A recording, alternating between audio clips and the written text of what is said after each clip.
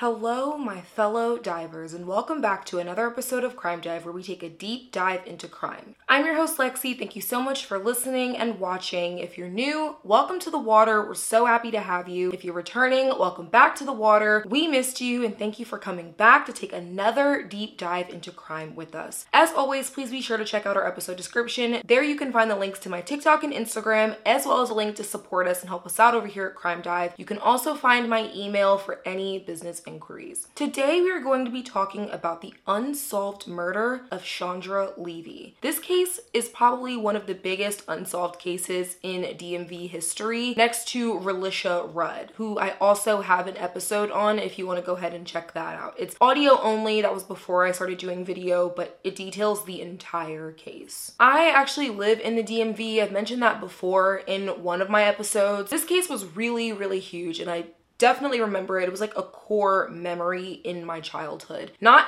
necessarily when it happened, but when there was a resurgence. And I'm gonna get into that a little bit later. But with that, let's get right into the case. Chandra Ann Levy was born on April 14th, 1977 in Cleveland, Ohio. Her parents were named Robert and Susan Levy, and she had a brother named Adam. Chandra was described as being responsible, goal-oriented. She really loved to be around people and help them. She was very independent, and she was just overall a very driven young woman. She was actually really interested in politics and dreamed of becoming an FBI agent one day. She was very ambitious. Whatever she wanted to set out to accomplish, she made sure she did. Chandra attended San Francisco State University, where she studied journalism, and upon graduating, she decided to attend the University of Southern California, where she studied public administration and criminal justice. In the fall of 2000, Chandra decided to move from her home in Modesto, California with her family and over to Washington, D.C., where she had gotten an internship working for the Federal Bureau of Prisons. Now, she was doing this internship in order to get credit for the graduate program that she was currently working on at the University of Southern California. She moved into the Newport apartment building in DuPont Circle, and that was going to be her home for the remainder of her internship. Chandra was enjoying living in Washington, D.C. She had independence, she was on her own, she was doing her own thing, and she was doing something that she enjoyed, and she was really taking the steps in order to one day become an FBI agent. On May 1st of 2001, Chandra was set to call her parents and let them know that she was going to be flying home to Modesto, California, where she was going to return in order to attend her college graduation. And she was supposed to let her parents know what time her flight was, what time it was landing, so that way they could prepare for her arrival, but they never heard from her. Chandra's father decided that he was going to call her a few times to make sure she was okay, but she didn't answer. So he continued to call, and at this point, he was starting to get very worried because it wasn't like Chandra to just not answer the phone or not get back to them. Around 12 p.m., Chandra's father decided to call the DC police in order to figure out what was wrong and have somebody go over and check on her apartment. Remember, they're all the way in Modesto, California, so they can't just get to her quickly. The police didn't treat this very seriously at first. They were like, she's a grown woman. She's allowed to not answer her phone or not be home. But Chandra's parents knew that something wasn't right because it just wasn't like her to not get a hold of them. The DC police decided to send a squad car over to her apartment to check things out. And what they found was pretty interesting.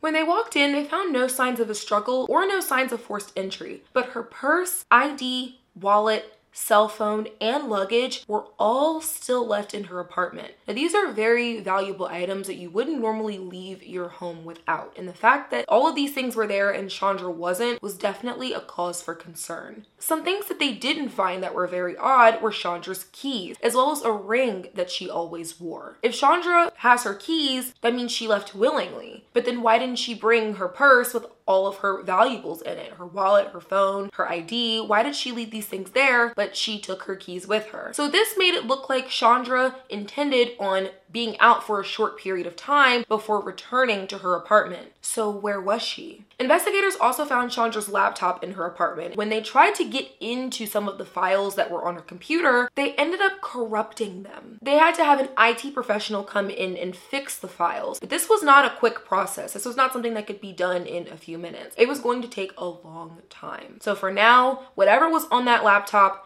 they don't have access to. There's actually a surveillance camera on the front of Chandra's apartment building, but for some reason, police did not request this footage. They did go back to Chandra's apartment a week later in order to obtain this footage, but by that point it had already been recorded over, which is so frustrating. That footage could have held so many answers. They could have found out what time Chandra left, what she was wearing, who she was with, whether or not she was with somebody at all. This really could have answered a lot of questions for police and the family. Because they didn't ask for this footage in a timely enough manner, it was gone. We still don't know the answer to some of these questions. Chandra's parents decided to go through her phone bill to see if they could find out who she was talking to right before she went missing. And there was one number that Chandra's mother, Susan, had seen that she talked to a lot at all hours of the night. So her mother decided to call this number, but she didn't get a response. The voicemail, however, showed that this number belonged to the office of 53-year-old state politician Gary Condit. Gary Condit was a state representative in Modesto, California, and he was married, he was very powerful, he was high up in the community. So Susan was a bit confused. What is this man doing calling my 24-year-old daughter? Why were they even talking in the first place? And it was at this point that Susan remembered that Chandra had actually told her that she was dating a secret person that she didn't want anybody to know about, and that this man was pretty powerful, so they weren't allowed to talk about it. Chandra's aunt later came out and said that Chandra had confided in her about dating an older man who was very important and powerful, and that their relationship was to be kept a secret. She also said that Chandra told her that the only reason that this man was with his wife was because she was sick, and that it was merely a marriage of convenience. Something is going on here that definitely looks pretty fishy. So let's jump back to October of 2000. At this point, Chandra was still living in Modesto, California, and this was actually right before she moved to DC. Her and a friend happened to visit Gary Condit's office. This was the first time that they had ever met, and Gary Condit decides to give them a tour of the state capitol. Very shortly after this visit, Chandra and Gary start calling each other on the phone, and their affair begins. Jumping back to May of 2001, when Susan finds Gary Condit's phone number, she ends up leaving a message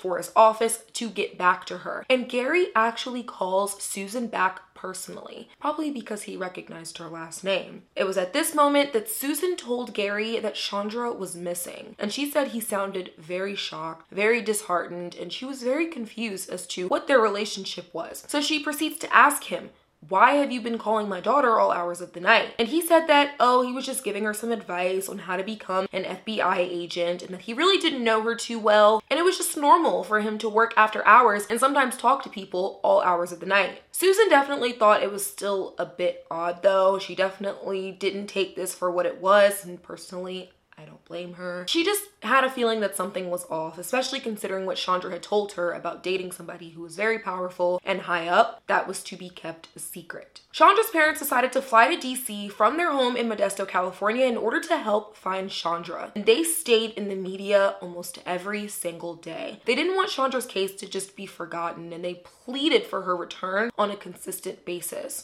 Wonderful, wonderful person. We just miss her. Yes, Want we her do. back. I want to have faith that she will come back. This is really how you get stuff done. You have to stay in the media as much as possible. Otherwise, people will pretty much glaze over it. Sometimes it's even hard to get this media coverage, but once you have it, hold on to it. And that's exactly what Chandra's parents did. The family also released home videos that showed Chandra interacting with her family. This really made the public resonate with her story so much more. It's not very often that you get moving images of a victim. Most of the time, it's a still image of them put up on the news. Definitely makes you empathize with the family all the more. In graduate school right now. My program takes me from Los Angeles to Sacramento to Washington.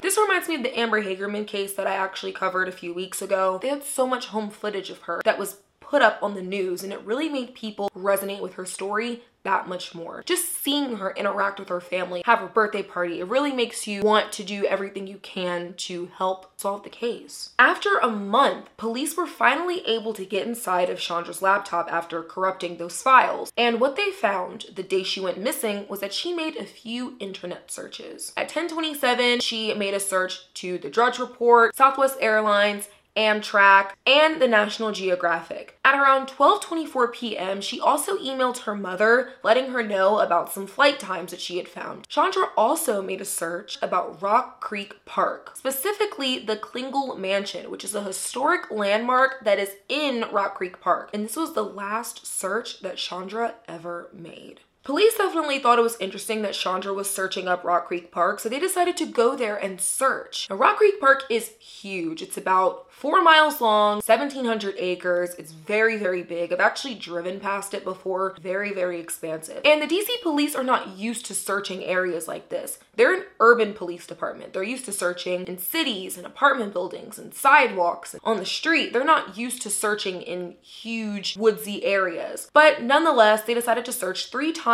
within 2 months, but they didn't find anything related to Chandra. In the meantime, they searched airports, abandoned buildings, anywhere they could find and think of where Chandra might be or any trace of her, but they still didn't find anything. And unfortunately, Chandra's parents had to return home after 7 weeks of searching, and I can't imagine how hard that was for them. I mean, you want to stay there as long as possible in order to help with the investigation, but you do still have your home to attend to. So the fact that they had to leave without their daughter and really without any answers is just so upsetting. And how do you sleep at night not knowing what happened to your child? Police decided to circle back to Gary Condit to see if they could find if he had any connection to Chandra's disappearance, considering the fact that his number was found on her phone log a lot. But Gary continued to deny that he had any involvement with her that was intimate at all. He was actually directly asked by a detective if they had an intimate relationship, to which he responded, "I don't think we need to go there." It was found that Gary had called Chandra twice the day she went missing, one at 6:30 and one at 11:45.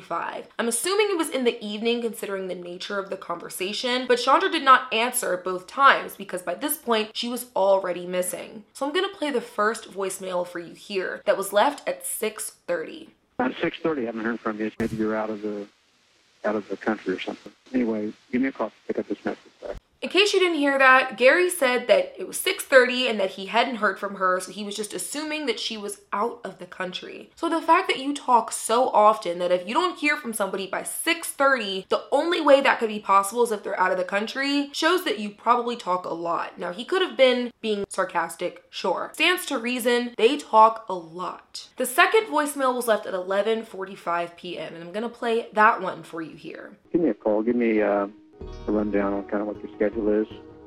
Things are looking pretty good for me today. Anyway, bye.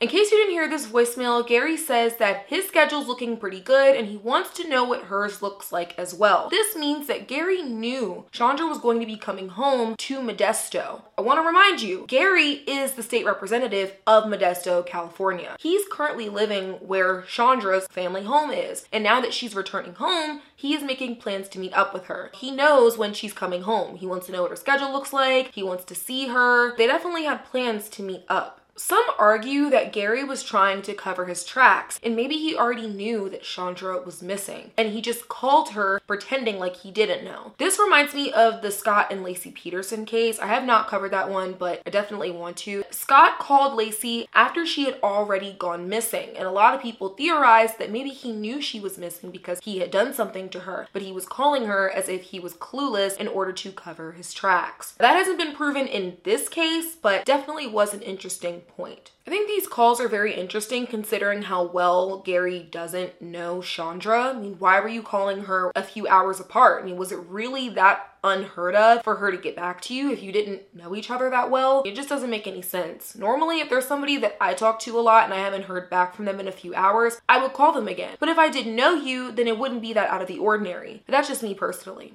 The public really pressured Gary to come clean about what he knew. They didn't like the fact that he was being evasive, and they figured that this was because he had something to do with Chandra's disappearance. Some argue that Gary was just being evasive because he was married and he didn't want to hurt his marriage. But things were just starting to look very odd. Gary was actually seen by a bystander throwing a watch box away in a park at night, a day before police were set to search his home. Now, this watch was said to have been given to Gary by a 29-year-old woman from California who he had been supposedly having an affair with. And people wondered, why are you throwing this watch box away if it's not something significant? Maybe he didn't want evidence of another affair getting out because then it would legitimize the claims about him having an affair with Chandra. But that ended up happening anyway. Because another woman did end up coming forward named Anne Marie Smith, and she said that she had also been having an affair with Gary Condit. She said the same thing that Chandra's aunt said that Chandra had told her, how Gary's wife was sick and he was really just with her in order to take care of her and that there was no intimate connection between the two. So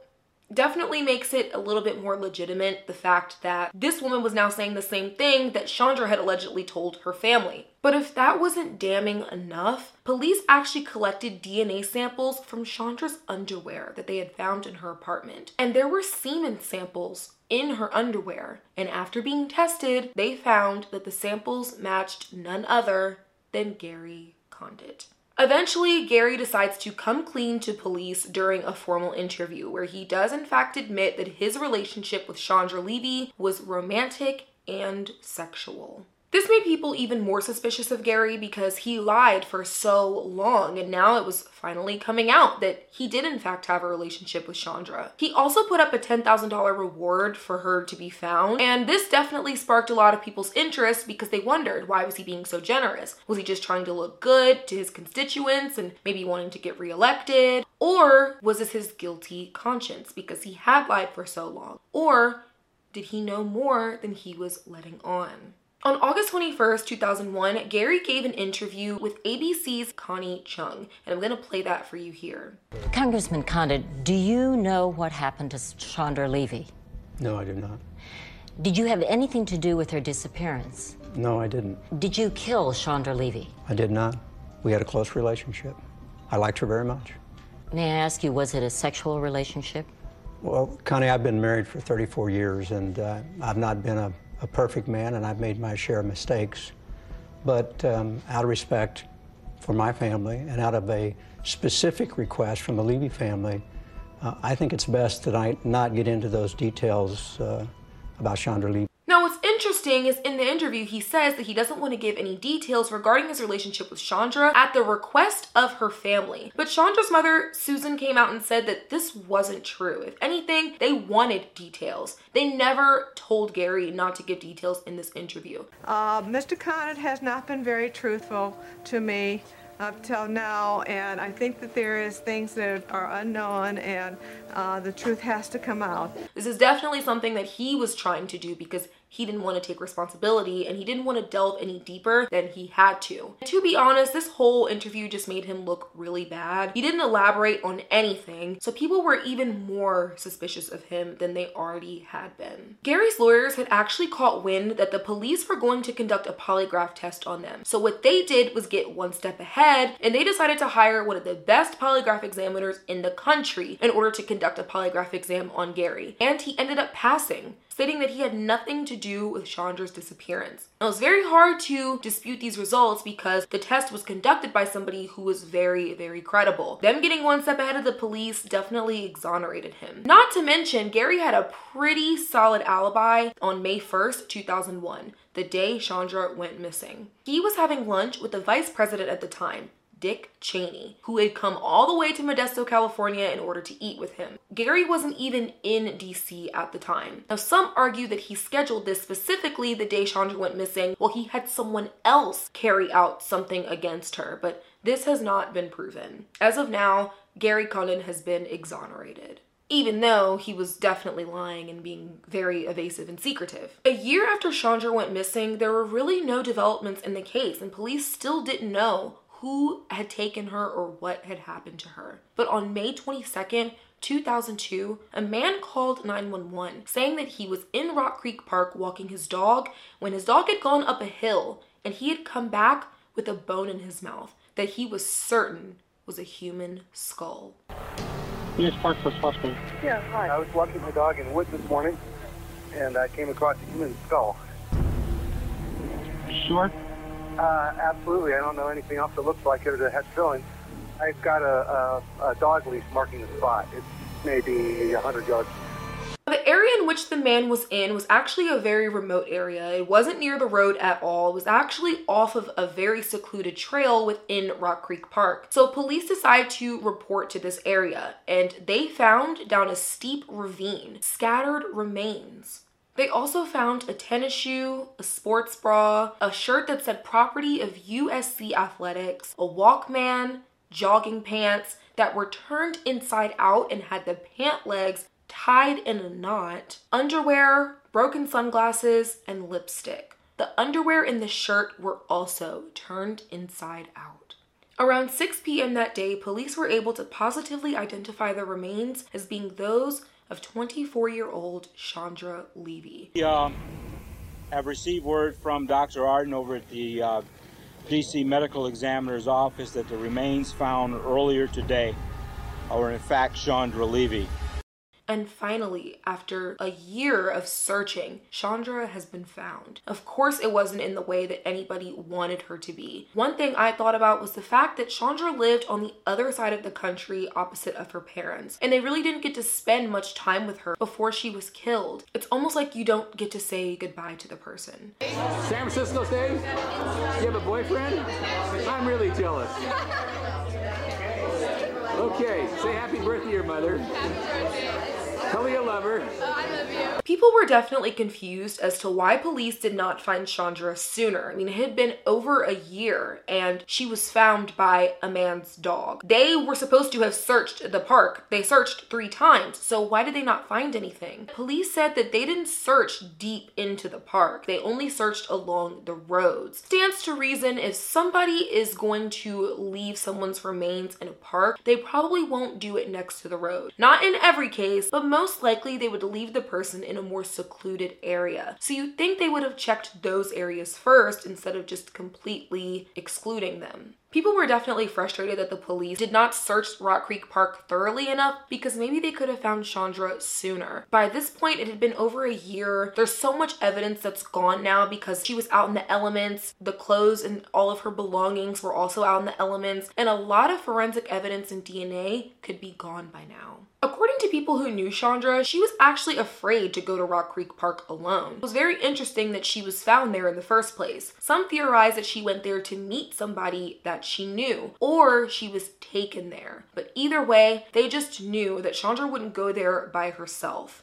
Police also realized that Chandra's keys and a necklace that she always wore were still missing. They didn't find these items at her apartment, so they assumed that they were with her, but they still couldn't find them. Chandra's autopsy was completed soon after she was found, and the coroner ruled that the manner of her death was homicide, but the cause of her death was still undetermined. There just wasn't enough evidence found on her remains or her clothes to figure out what really happened to her. One thing they did find, however, was that her hyoid bone was broken. And if you don't know what a hyoid bone is, it's a bone in your neck, and it's usually broken whenever someone is strangled. They haven't been able to officially confirm that this was Chandra's cause of death, but there's really nothing else to go off of. The rest of her bones remained unharmed, and there was no DNA. The Levy family decided to hire a private investigator named Joe McCann in order to figure out what really happened to Chandra. And he actually went back to the area her remains were found and continued to search the area a little bit. But one thing he noticed was that there were so many leaves on the ground, and he wondered, how could police have conducted a thorough search of this area with all these leaves on the ground? So he decides to rake the leaves out of the way. Almost immediately, he finds Chandra's femur bone, which is the biggest bone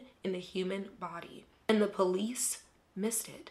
Eventually, he calls police back out there to let them know, I found one of Chandra's bones that you guys missed. It's actually the biggest bone in the body. So police go back out there, they continue searching, and they find more of Chandra's bones. They were being pretty sloppy in this instance. They weren't really searching as hard as they could have or should have. How is it that this man went out there, raked some leaves, and found Chandra's biggest bone in a few minutes? But yet you guys searched 3 times and you didn't find any of it. In 2008, there was a huge break in the case. This is when I heard about the case for the first time. I was 8 years old. Like I said, I live in the DMV. This case was so big at that time that I actually thought this is when the crime occurred, in 2008. But it wasn't. It occurred 7 years earlier. Because this update was so huge, Chandra's case was plastered all over the media for a second time. I literally have core memories of seeing Chandra Levy's face on the news as a child. Like, that's how big this case was at the time. Police had begun focusing on 27-year-old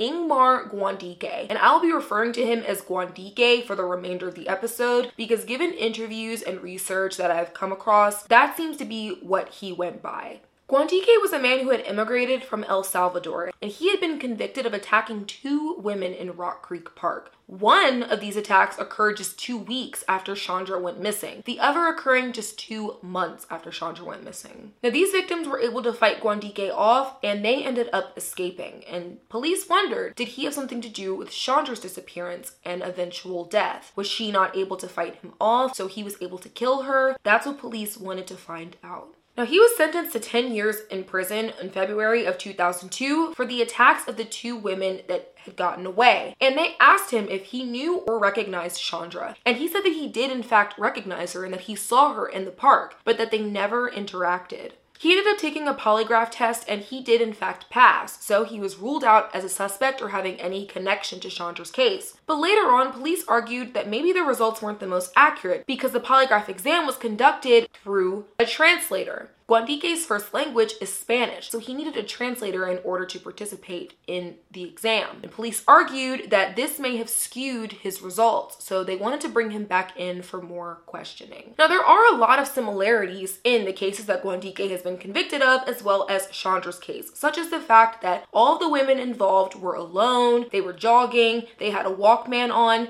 and they all occurred in the same place, Rock Creek Park. Now, it's not common for things like this to occur in Rock Creek Park, and the fact that 3 attacks occurred within a few months of each other definitely was a cause for concern. Police wondered if this was more than a coincidence. So Gwandike was asked once again if he recognized Chandra and thought she was attractive, to which he responded yes. They thought that maybe he was lying about the fact that he didn't have any interaction with Chandra. Otherwise, how did he remember what she looked like all those years later? According to Gwandike's landlady, he had actually missed work the day that Chandra went missing. She also saw him with a few injuries on him, such as scratches on his face, a cut on his lip, and a bloody eye. Now, Gwandike said that he got these injuries from his ex-girlfriend, who he had actually broken up with right before Chandra went missing. But some have argued if he was given these injuries by Chandra herself after trying to fend him off. This hasn't really been proven yet, but according to detectives, Gwandike also had a picture of Chandra in his cell that was cut out from a magazine. They definitely were getting very bad vibes from Gwandike. They felt like he might know more than he was letting on. They also took the account of an inmate informant named Armando Morales, and he claimed that Gwandike confessed to killing Chandra to him. He said that Gwandike admitted to killing Chandra, but that he did not assault her. As to why Armando came forward about this, he said it was because he had a family of his own and he really wanted to turn his life around and do what he could to help Chandra's family. On November 22nd, 2010, Ingmar Gwandike was convicted of the murder of Chandra Levy, and he was sentenced to 60 years in prison. After 9 years, Chandra's family was finally getting the justice that they had been looking for. It was nice for them to know that whoever did this wasn't just roaming the streets and getting away with what they did to their daughter. But in 2015, just 5 years into Gwandike's sentence, his conviction was vacated. Jailhouse informant Armando Morales was not very credible. He had been known to cooperate with police before in order to get special privileges or a reduced sentence. And sometimes he would lie in order to obtain these privileges. At the time when Armando testified against Gwandike, he had 13 years left in his prison sentence, but somehow he was released just a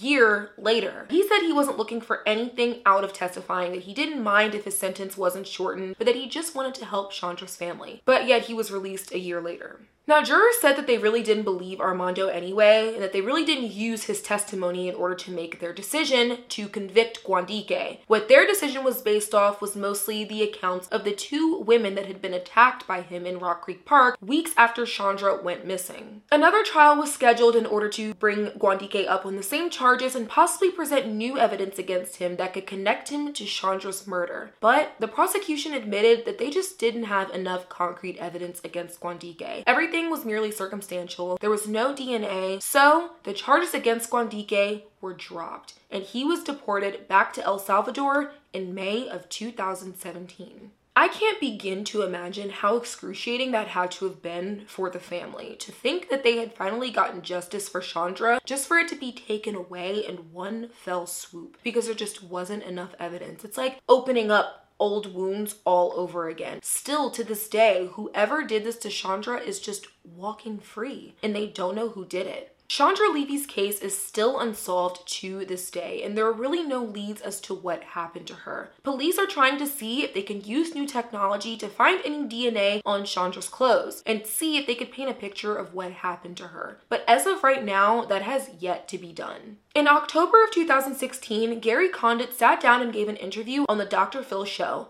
once again denying that he had an intimate relationship with Chandra. I don't know if he forgot that he already admitted this or that there was DNA linking them, but he was still going on there denying it. Now, I can't include clips of that because Dr. Phil is very strict about what you can include of his. Pretty much you can't include anything. So I will link it below if you want to watch it. Chandra's family obviously still wants to find justice for her. It's really hard for them to get closure on the situation, knowing that who did this is still out free, when they have had to say goodbye to their daughter and their sister and their niece and their friend. It's really not fair what happened to Chandra, and the fact that you can be a young woman in a city feeling like you're independent, doing your own thing, finally getting your life together and just living life for yourself. She was about to get her master's degree and everything was taken from her, and she did nothing wrong. I've said this before in one of my videos, how women are seen as so much more vulnerable and taken advantage of just for leading average normal lives. And it's so frustrating that we can be going about our business and everything can be taken from us